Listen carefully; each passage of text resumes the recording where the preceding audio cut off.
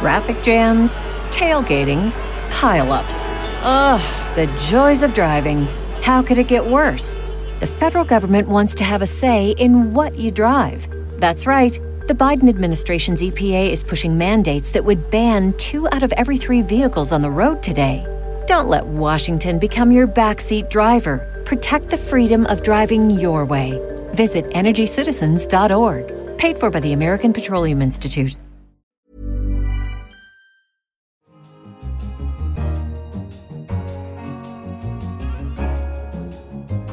Hello and welcome to The Economist Asks. I'm your host, Anne McElvoy. This week we're asking, is Russia waging a new war on Britain and the West? On Sunday, the 4th of March, Sergei Skripal and his daughter Yulia were found slumped on a bench in Salisbury in England. Skripal is Russian and he was an MI6 double agent and part of a prisoner exchange with Britain and America in 2010. Having been pardoned in Moscow, he seemed destined for a quiet retirement.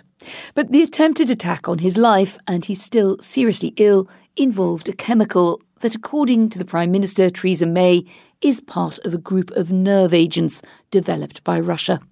She's pointed the finger squarely at the Kremlin, and this diplomatic clash could spiral into a wider international standoff. The Foreign Secretary Boris Johnson told the House of Commons there were echoes of the death of Alexander Litvinenko, another former Russian spy whose murder on British soil has been blamed on the Kremlin.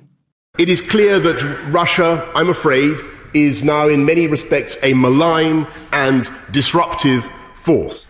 And when Mr. Johnson was asked if Russian cyber attacks should also be classified as acts of war, the Foreign Secretary was unequivocal. So I increasingly think that we have to categorise them as acts of war.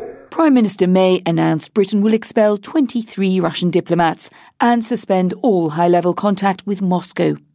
Moscow, in turn, denies responsibility. Its foreign ministry called the allegations insane and not backed up by evidence. But the White House says it stands in solidarity with Britain, its closest ally, and President Trump's spokeswoman accused Russia of undermining the security of countries worldwide. So, as Britain accuses the Kremlin of ripping up the international rulebook, where will it all lead?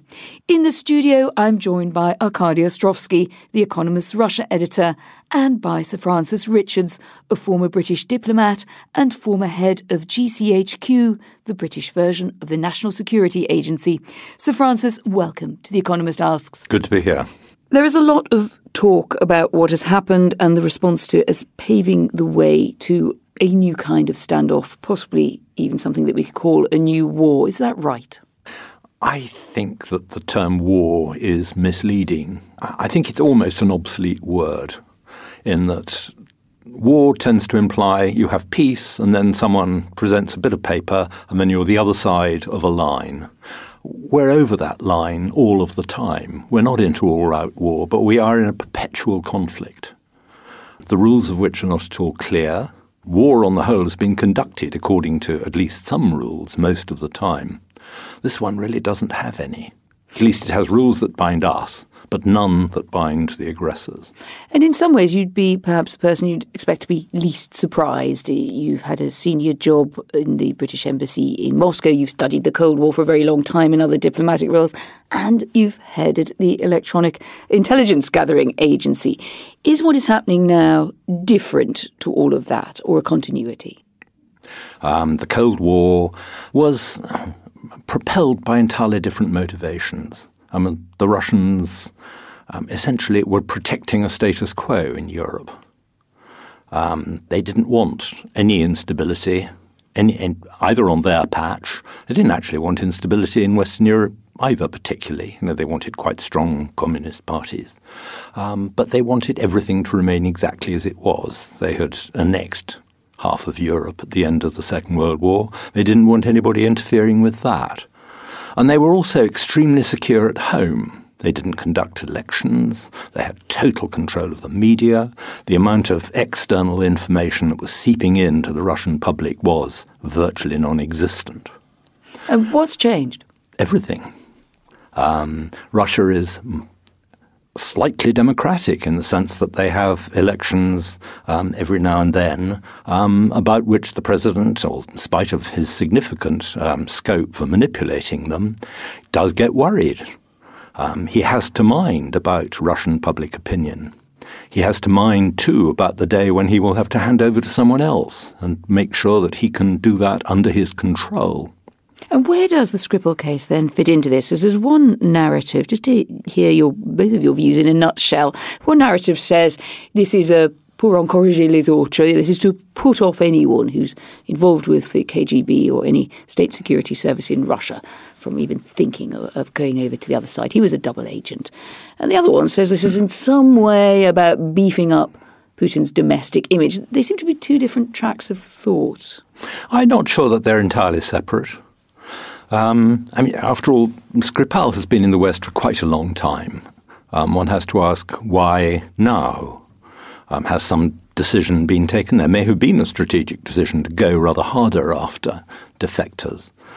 I don't know. But the fact that it has taken place just before a Russian presidential election has to be significant in one way or another, even if only negatively. If you're going to go after a former double agent, retired and living in Britain, why do it in this extraordinarily elaborate and dangerous way?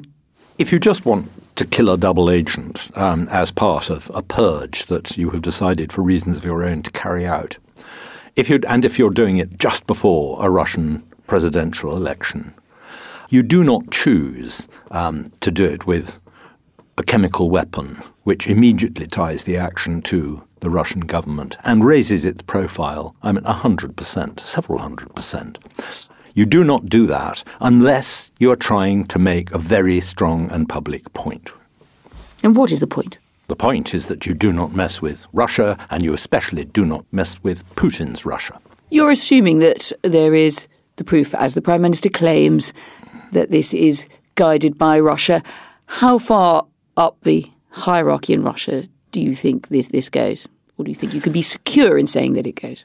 It's very difficult to know because the line between the state and the near state in Russia is virtually non-existent. Well, that could be a get-out of responsibility for Vladimir Putin. Well, it could, but equally, anybody who was carrying this out who was part of the non-state, like the little green men in Crimea, has to be close enough to the men in uniform who were clearly sent by Moscow. Yes, has to be close enough to government to get released to them a very sophisticated nerve agent, which you can't buy on the streets as you would buy drugs in a Russian city.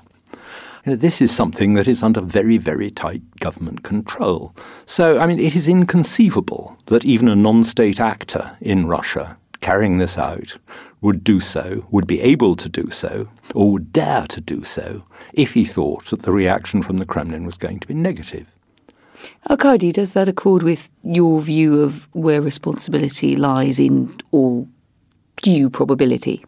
Yes, I'm not sure this actually affects the response very much, but I think Sir Francis's analysis is absolutely right. I think Russia operates not as a centralized communist type, Soviet type state. It's more of a network. You could say it's more of a terrorist network, or it's more of a mafia. This is not a judgmental call. It's the structure of the operation is much more a network where there are blurred lines between the state and those who act in its name. In that sense, the sense of a threat is different from the Soviet times, where there was a structure of the KGB. There was, you had counterparts. I agree with Sir Francis that it's not a conventional war, but then neither is the war with ISIS. We're faced with a very different type of offense. Where I do disagree with Sir Francis is on the question of whether this is that fundamentally different from Cold War in one respect. And that is, I think that our analysis of Cold War has been over-affected, over-colored by the idea of ideology. And as George Kennan wrote back in 1946 in his long telegram, ideology is not all that important to this system. That ultimately, the conflict is still about the survival of the system, which feels inferior, about the survival of the leaders It's a system of sort of socialist states, if you like. It's very different from the Western system. They are threatened by the Western system. And the two systems, one which is an open system where, based on the rule of law and access to resources, equal access to resources and competition on the Western side, and the system on the Russian side, which is about rents, elites, limited access to resources, etc. So those two conflicts inevitably come into conflict. They particularly come into conflict when the resources of the Russian state are becoming more scarce.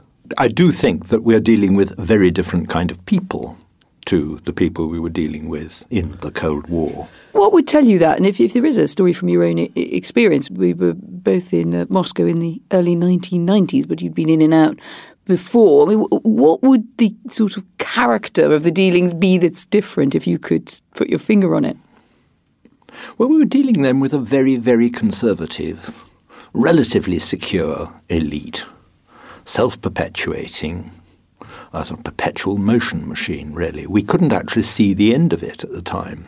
And when people wrote books saying, will the Soviet Union last till 1984, we all thought that was pretty fanciful back in the 1970s. It did look pretty much eternal. I think that has been totally changed by the collapse of the Soviet Union, which was a collective nervous breakdown for the entire population of Russia. I mean, they had slaved for something that they'd been taught to regard as the ultimate form of government. They had earned very little during their working lives, with a promise that they would be looked after in their old age, that the system would work for them. And they'd put in the investment, and they were suddenly told, no, you're not going to get anything back, the rules have all changed. And, I mean, it was an earthquake for all of them. I suppose the continuity is in Vladimir Putin himself as a former KGB man. How significant do you find that? And do you think this links directly to the kind of action that we're seeing now? The Skripal case being obviously Litvinenko, another victim in London before him. How much is that simply down to the old deep state continuities that Vladimir Putin represents, Arkady? Well, there is a continuity of institution. I mean, the KGB as an institution had been a staple, one of the pillars of the Soviet system. It's a corporation, it's a corporate structure. In the Soviet times, the KGB, of course, was subjected to the control of the Communist Party, a very severe control, because the nomenclature and the top echelons of the Soviet power were very aware and scared of what happened under Stalin. So they've subjected the KGB to their control. Now, the KGB, the security services, do not have any oversight from either any party, parliament, or the government. The person who's at the top of the Kremlin is sort of their man. But there is another fundamental difference in the kind of people we're dealing with. And that is, the Soviet Union was ruled by people who were the winners in the Second World War. They went through the war, they knew what war meant, and they felt the victors. They didn't want to be the same as the West. They didn't desire the Western lifestyles, etc. We're now dealing with people who are both insecure, for Putin's generation, people who feel they've lost in the Cold War, at the same time very much desired a Western lifestyle and been given a cold shoulder. And the whole thing is based on this ressentiment, and this sort of jealousy and resentment of the West. And we thought you would accept us as equals, and you haven't. And this is, I think, what actually is the psychological driver of his actions. I don't think that Russia is democratic in any way. It was also very interesting that Sir Francis mentioned the view in the West, and indeed inside the Soviet Union at the time, that this was an unshakable system and, would go on forever, and the idea that it would end in 1984 was fanciful. There is a very good book by a social anthropologist, American Soviet-born anthropologist, Alexei Yurchak, which is called Everything Was Forever Until It Was No More. And there is a paradox that while nobody expected it to fall and collapse in the way it did, when it did, nobody was surprised. And there was actually inherent contradictions within the system. There was life outside this dichotomy of the officialdom and the dissidents, because there was a whole country that was actually living sort of almost separate from the ideology and the narrative of the Communist Party. And I think this is sort of a thing which is actually happening now. Putin looks unshakable, and this will go on forever, whereas in fact the change is already underway. Let's look at the response, or what the response should be to the Skripal case, and the broader sense that this has now reached a boiling point. We've seen some support for Theresa May. The White House finally got its boots on and said that yes, it probably was the Russians. Slightly more lukewarm from France and a bit of reserve from Germany. Is this a sort of nervousness about engaging in a war of words with Russia among our allies, Francis? I think there's always a greater nervousness in continental Europe about picking fights with the Russians. We have always been perhaps the most hawkish, and there's always traditionally been nervousness from France, which has always liked to be the link in Europe with any Russian regime. The Germans too have They did lead on sanctions. Angela Merkel put herself out to bat for sanctions, didn't she? Yes, absolutely. But she would expect us to be measured, and a purely British response is totally inadequate.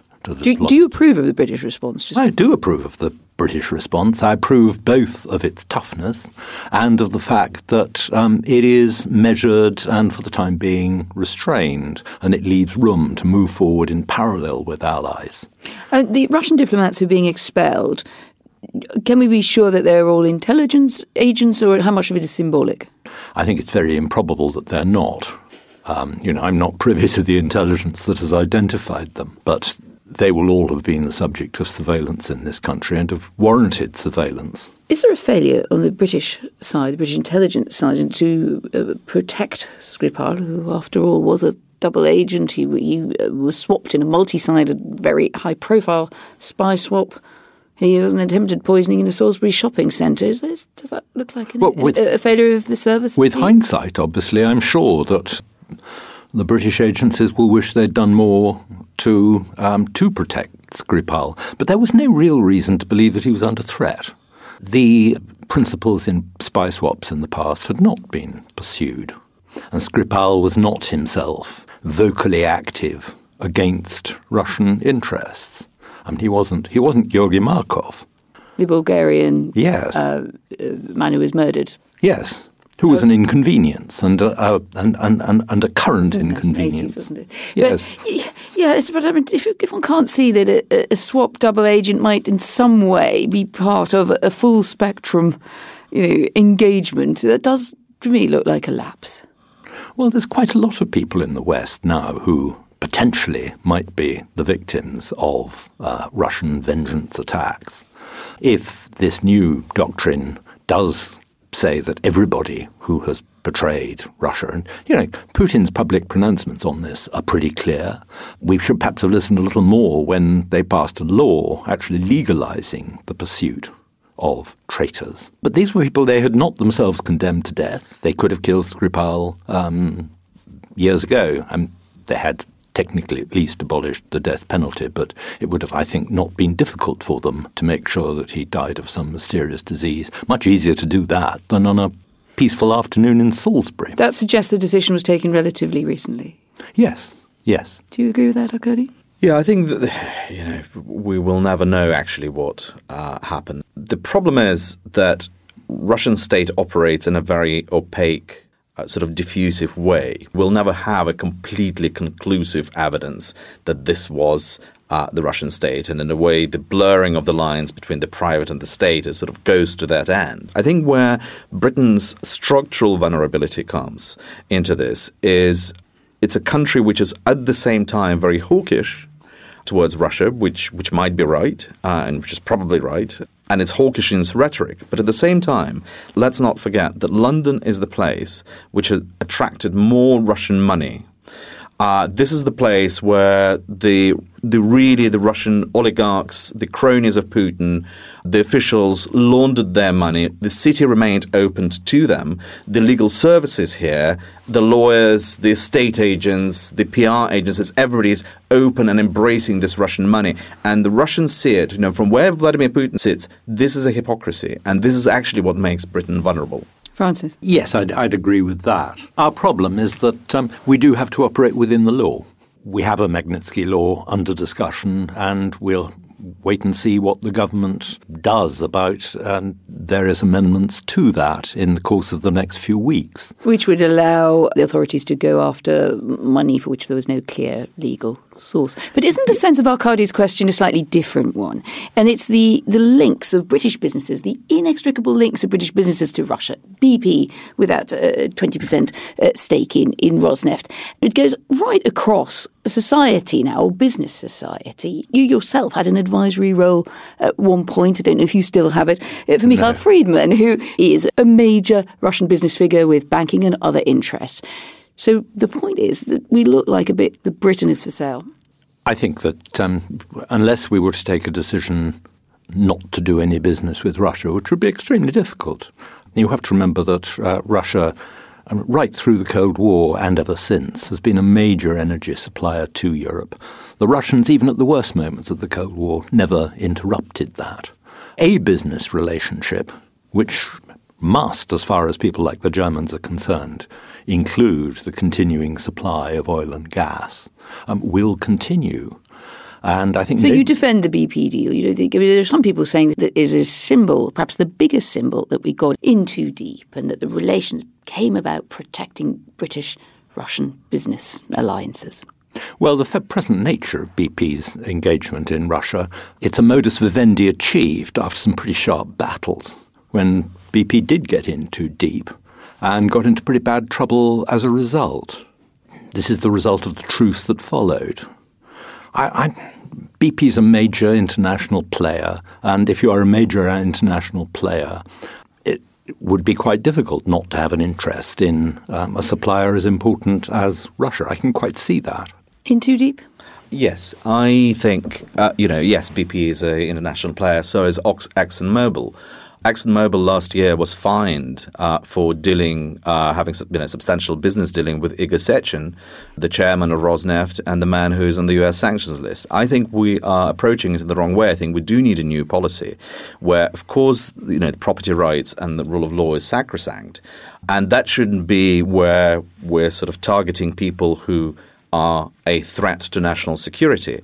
I think a different approach needs to be taken, and that is the approach of a political decision that targets particular people who are identified by intelligence services, the Foreign Office, the Treasury, who perpetuate, enable, empower Putin's regime and this sort of attacks. Friedman is very different from that. I mean, Friedman is a private businessman, ultimately, who's actually now in England exactly because his property rights are not protected in Russia fully. But identifying people, as the US has done, which is no less rule-based society, in identifying people who are a threat, putting on the sanctions list, which is a political act, and going after those. And any British business that then deals with the people who are identified as a threat to national security of this country should not be allowed to operate or do any business dealing with them, which is exactly what's happening with the specially designated nationalists in America, which is much broader and much more strictly applied. What do you imagine your old colleagues at GCHQ will be up to at the moment? I mean, how much do you think that the approach overall of the intelligence agencies is changing, or their focus is sharpening as a result of what's happened, Francis? Well, the intelligence agencies do what they're told. They respond to demand. And after the end of the Cold War, we actually went on putting much too much effort into Russia, simply because there wasn't yet a demand for anything else. There was a huge analyst community out there demanding to be fed. And the consequence was that we weren't as ready as we should have been for international terrorism when it became our primary concern. But this rather looks as if the screw has turned again. Absolutely. We would have been very foolish to let go of Russia, and we should have been, and I'm sure have been, ramping up our capability in relation to Russia in recent years. We expect to see extra resources put into Russia now, certainly. What about retaliation from Russia, Arkady, as we come to a close? What do you expect to happen? This is happening in the run-up to presidential elections on Sunday. Is that going to change the mood one way or the other? There is a question of why this happened just before the elections and what is it supposed to achieve. And in my mind, if you put it in the context of Putin's State of the Nation address, in which he threatened the US with nuclear arms, the response from the Foreign Ministry spokesman, who said, don't threaten us with ultimatums and sanctions because we've got nuclear missiles. Basically, this whole incident, given in the context, sets the narrative for Putin's next 6 years in power, and that narrative is war. If you have a narrative of war, then any dissent from the Kremlin, any switching sides will be punished, and this is a warning to the Russian elites, including to the security services, who also feel very uncomfortable with this whole situation and would rather not be part of this confrontation because they know that Britain can retaliate. So it's a warning to the Russian elite on the one hand. In terms of the response to British measures, of course there will be the tit-a-tat, the Russians will expel British diplomats, they will do all that. But if the past is any guide, the past few years is any guide, what the Russians will concentrate on is sort of asymmetric measures. So they will continue to sow discord and chaos within the British political system. They will be trying to split the allies. They will be attacking Theresa May where she is weakest, be it on Brexit, or be it domestic politics. I think it will be that sort of asymmetric response. See what we can do to you. Last word, Sir Francis. What do you think we have on our side in what looks like, if not a new Cold War, then certainly a new and dangerous chill? What we have on our side is, in the end, the truth. It's the fact that we have a free press and it's almost impossible to stop the truth leaking into Russia in the digital age. Sir Francis Richards and Arkady Ostrovsky, thank you both very much. And tell us what you think. Are we on the brink of a new war? We're on email at radio@economist.com or on Twitter @EconomistRadio. Do get in touch. The Kremlin's free to call too. I'm Anne McElvoy in London. This is The Economist.